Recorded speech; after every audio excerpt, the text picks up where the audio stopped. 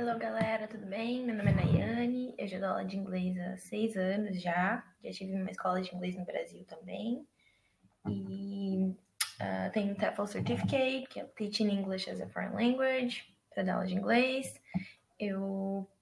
Agora, no momento, eu tô morando na Espanha, porque eu quero unir a minha paixão por dar aula, eu amo dar aula, com viagens. Então, eu tenho viajado bastante, eu pretendo morar por um tempo em cada país. Eu acho que é uma experiência muito enriquecedora na minha vida. Bom, as aulas, eu gosto de adaptar as aulas de acordo com a necessidade de cada aluno. Vai depender do que você está buscando, mas eu consigo adaptar no que você precisar. Tem gente que prefere fazer aula com mais gramática, conversação. Se é que você vai se mudar para algum país que fala língua, daí a gente faz uma metodologia diferente também. Leitura, pronúncia, então a gente vai adaptar no que você quer. Se precisar preparação para alguma prova também podemos fazer.